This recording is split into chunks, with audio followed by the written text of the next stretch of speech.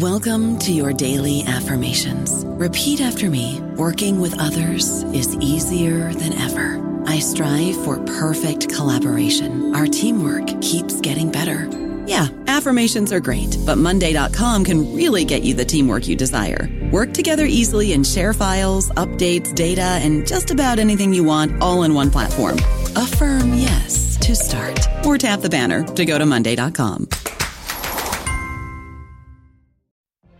What if you could have a career where the opportunities are as vast as our nation, where it's not about mission statements, but a shared mission? At U.S. Customs and Border Protection, we go beyond to protect more than borders. From ship to shore, air to ground, cities to local communities, CBP agents and officers are keeping people safe. Join U.S. Customs and Border Protection and go beyond for something far greater than yourself.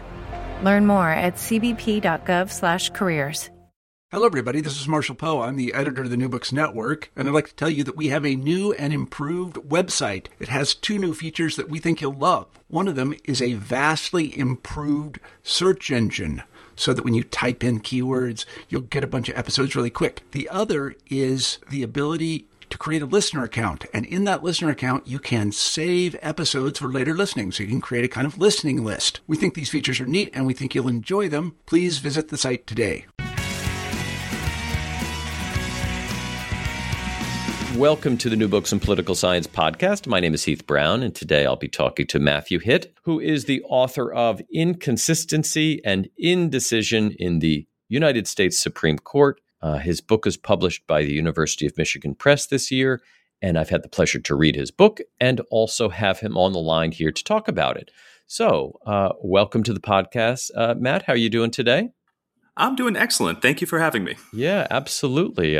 As we always do, we like to have a conversation about the great new books in the field. But first, we'd like to hear more about the author. So would you share just a little bit about yourself with us? Certainly. So I'm an assistant professor of political science at Colorado State University. I am going into my fourth year there. My research primarily is in the field of American political institutions, as well as political methodology. Yeah, the book fits with that so well. The book is really interesting, approaches the Supreme Court in this really analytical and quantitative way that for those that are, have read other things about the Supreme Court, this is really makes it really very interesting, the way in which you test your theories. Before we get to that, maybe we could talk a little bit about kind of just what the central focus and central puzzle here of the project, and maybe start by talking a little bit about these two terms that you use throughout the book. Unreasoned judgment is one, and doctrinal paradox is the second. What do these words, what do these phrases mean exactly, and what is a case or cases that best illustrates how this works? Right. So the book is focused on the notion of logical consistency at the group level in a collegial setting like the Supreme Court. So I actually have been interested in this idea for quite some time of collective judgments without logically consistent reasons. You can ask my parents. I've always never liked "because I said so" as an answer to something, right? Mm-hmm. So at the Supreme Court, then, obviously, most listeners will certainly know that the court does two things when it issues a ruling. It issues a judgment, says we find for Roe or Wade.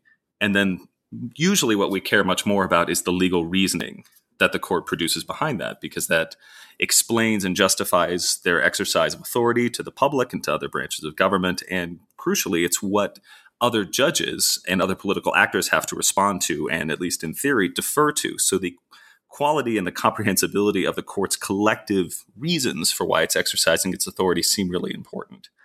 What's interested me for some time is the court produces judgments, right? They exercise this authority without having a reason that they produce, that they give to the world, without producing a reason that a majority of the justices have actually endorsed. In fact, at times we see the court produce a judgment where a majority of the justices categorically reject all the reasons that have been offered to support the outcome that they are producing, which is quite puzzling if you think about it.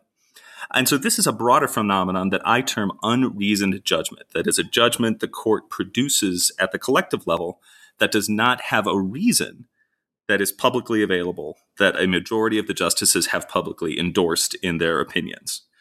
So a subcategory of the unreasoned judgment is the doctrinal paradox. And this is not something I came up with. The term itself comes from work by Louis Kornhauser and Sager. It's also been generalized outside of the judicial setting by Pettit and List in some other work. And so this is where you have that inconsistency, that lack of a reason is visible, right? The court produces a set of opinions that essentially contradict each other to support a single outcome.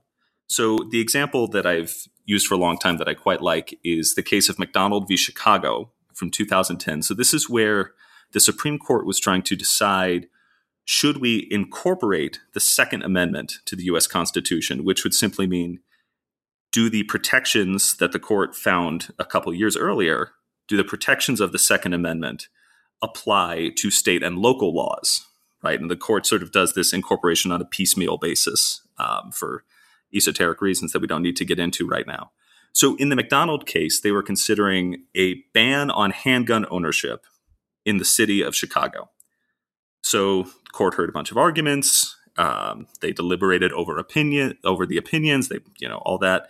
And what they produced was a plurality opinion. So you have 4 justices who say, yes, we should indeed incorporate the Second Amendment.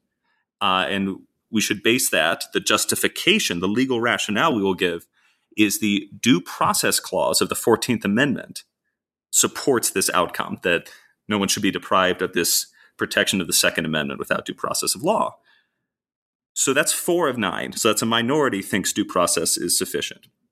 Clarence Thomas provides the 5th vote for the outcome of incorporating the Second Amendment. He says, yes, I agree, Chicago should not be able to ban handguns, et cetera, et cetera. But in his opinion, he categorically disagrees with the 4 justices in the due process camp. He says, no, the due process rationale is wrong. I disagree with it. That is not a good justification. Instead, the privileges or immunities clause of the 14th Amendment supports this outcome, which effectively means cities and states cannot ban the private ownership of handguns. Interestingly, the 4 justices in the due process camp look at Thomas's opinion and say, no, he's wrong. That's a bad reason. We disagree with that. And then you have 4 justices who dissent and say, we disagree with both reasons and we don't think incorporation is a good outcome. So you have a majority of the court saying, yes, we can prohibit cities and states from banning handguns. We don't have a reason that a majority of us support. It's not due process because a majority of us have rejected that. It's not privileges or immunities. A majority of us reject that. So the court essentially tells the nation, Chicago and other cities, you cannot ban handguns because we said so, right? Because neither of those reasons are supported by the court at the majority level. So that is a doctrinal paradox and an unreasoned judgment. Now, you find that 15% of decisions fit into this category of unreasoned judgment.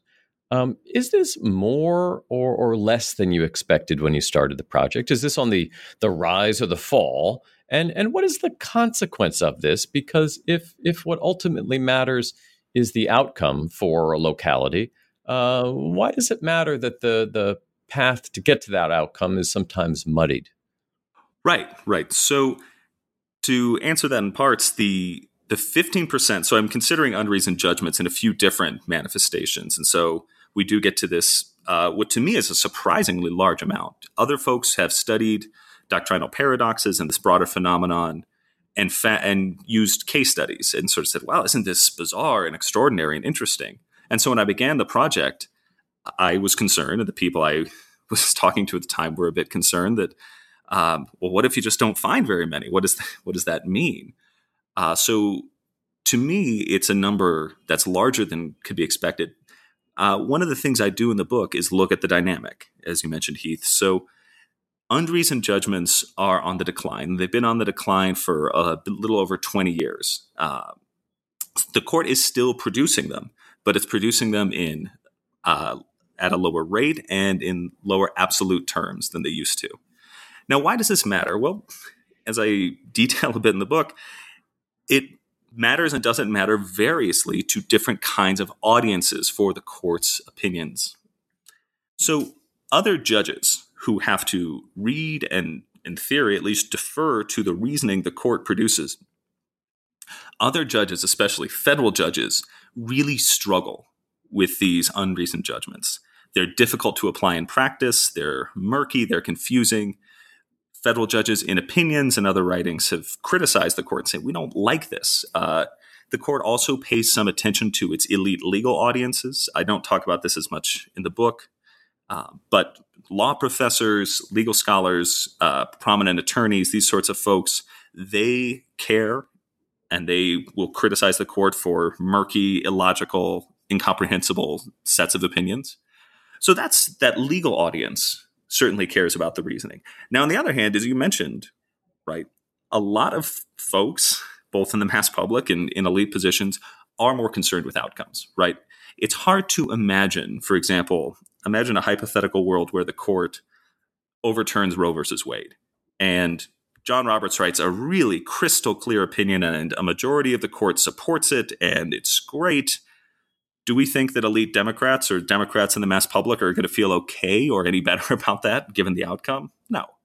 And in the book, I look at how both Congress and the mass public respond to unreasoned judgment. And effectively, it's a couple chapters of null results, that the outcomes that the court is reaching matter more for support of the court among these audiences, much more so than the logical consistency of the reasoning.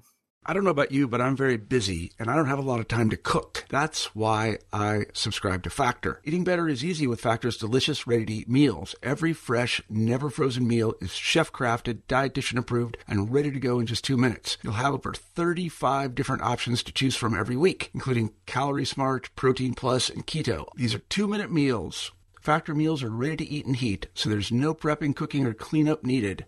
They're flexible for your schedule. Get as much or as little as you need by choosing your meals every week. Factor is the perfect solution if you're looking for fast, premium options with no cooking required. Sign up and save. We've done the math, and this is important. Factor is less expensive than takeout, and every meal is dietitian approved to be nutritious and delicious. Head to factormeals.com/NBN50 and use code NBN50 to get 50% off. That's code NBN50 at factormeals.com/NBN50 to get 50% off.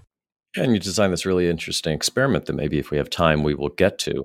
But you also offer a theory for why this happens. It seems pretty clear why the court need not do this and why it might want to avoid this. But you offer a couple of conditions that set up when the court is most likely to rule in this way. What are the reasons that you think best predict this? And then we'll talk about how you actually test this.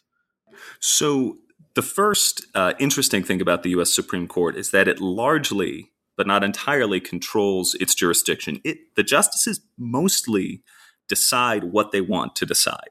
So one of the first conditions of the theory is this notion that, well, for a lot of cases that come up to the court on appeal, the justices might look at that and say, well, this looks like something we're really going to struggle to resolve in a sensible and comprehensible, logically consistent way. And so the jurisdiction condition, as I call it, of the theory says, well, first and foremost, either you have to have a case that arises under the court's mandatory jurisdiction, which is a few cases defined by the Constitution and some acts of Congress. And these are cases that the court must decide in some form or fashion. Or alternatively, there are some cases that come up through the court's regular discretionary jurisdiction that are of such pressing social and political importance that the justices really feel they just can't ignore it. Recently, there were some appeals about whether the Trump administration could ban immigration refugees from majority Muslim countries, right? This is the kind of question that the justices might say, we really feel some pressure to step in here. You also, when you look at the production of unreasoned judgment, there are a couple other conditions, right? So going back to some work in social choice theory, rational choice theory, the median voter theorem, there's a basic idea that if preferences over every legal issue are well ordered, in the sense that for every issue, from the outcome of the case to every bit of the doctrine, you've got the justices can be organized on some sort of left to right scale, which we normally would think of as ideology. That's sort of single peakedness, right? Some folks may have seen. So you've got to have sort of disordered preferences on at least one of the underlying dimensions that folks might be disagreeing about. And then, to me, the quite interesting one is the production of a doctrinal paradox, of an unreasoned judgment, is also a function of the relative importance of that legal doctrine from a legal, social, and political point of view. So if the case is of overwhelming social importance, if the case has long-lasting potential legal consequences, if the case might really raise some eyebrows among other political actors, for example, exercises of judicial review, these are the kinds of cases where the justices might say, yeah, I like logically consistent decisions. I like it when we can be coherent. But the doctrine here is so important and so pressing that I am willing, and in fact, I might actually desire to muddy the waters here and do this thing that normally our elite peers in the legal world don't like, because that doctrine is of such overwhelming importance to me at this moment in time. And I call that the doctrinal condition, which I measure in a few different ways.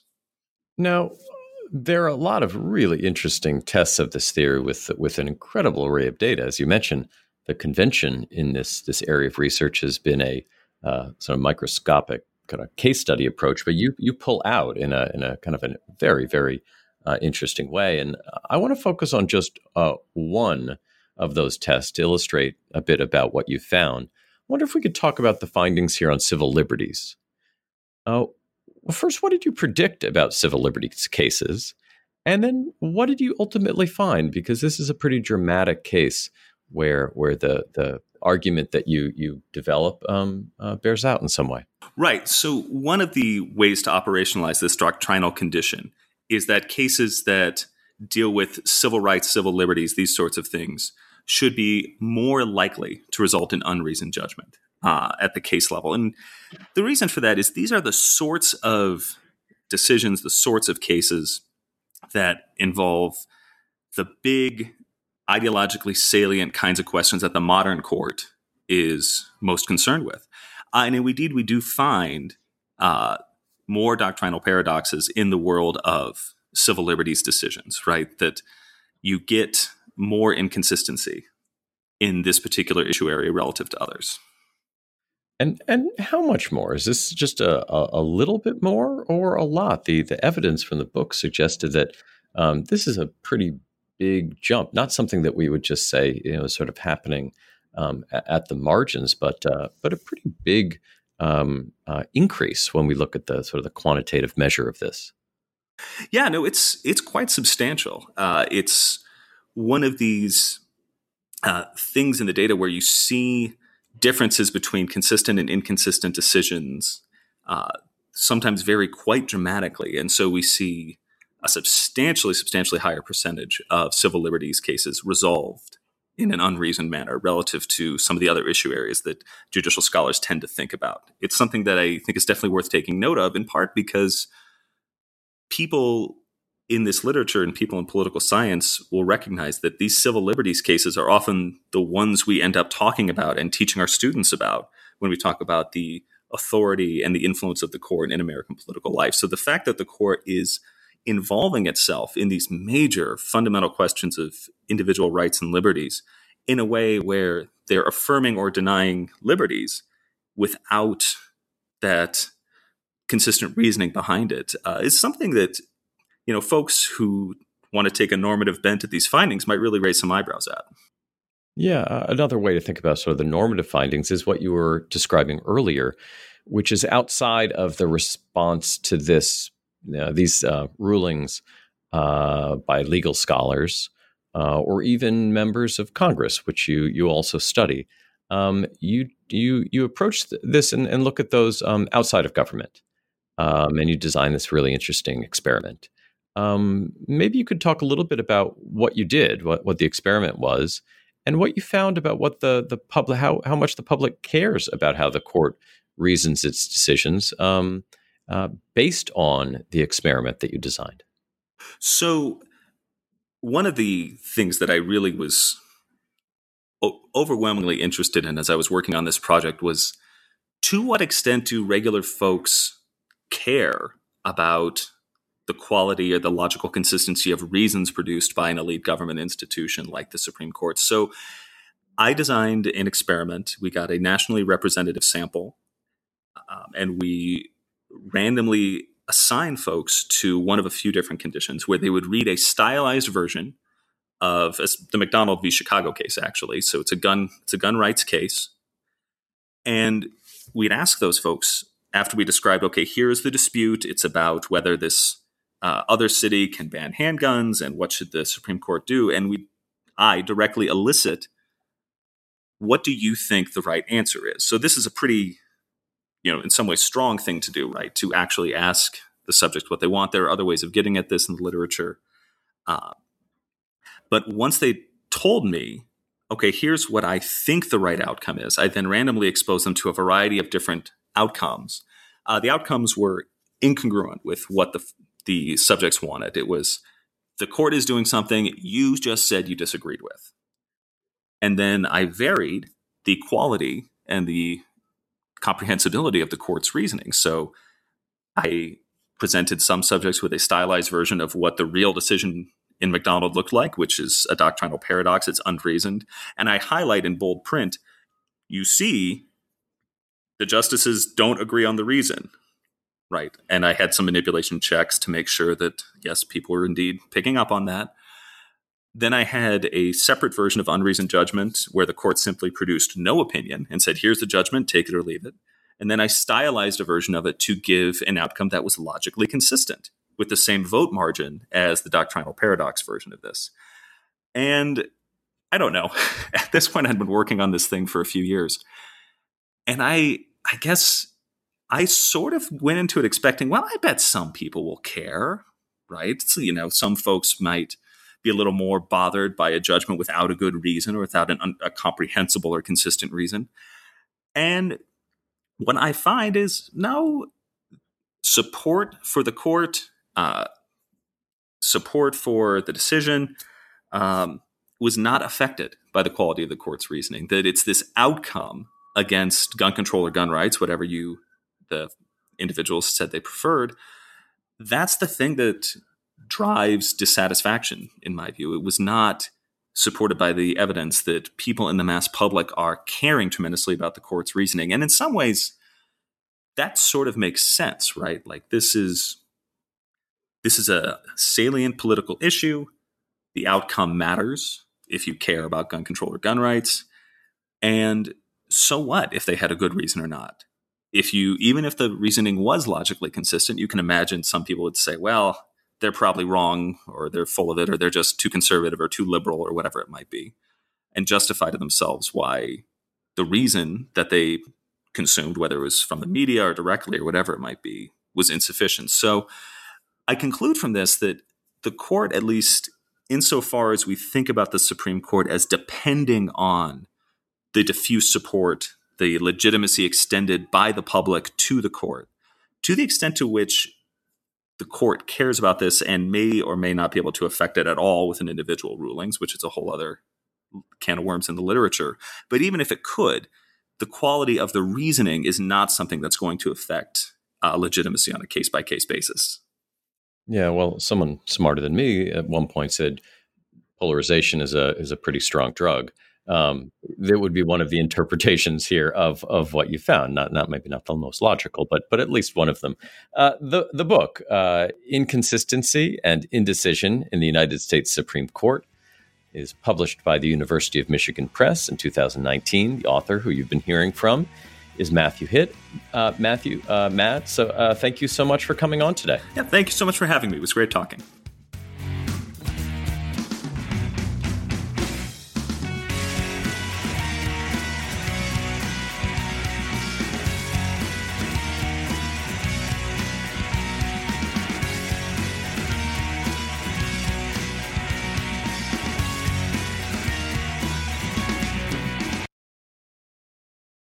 Hello, it is Ryan, and I was on a flight the other day playing one of my favorite social spin slot games on ChumbaCasino.com. I looked over at the person sitting next to me, and you know what they were doing?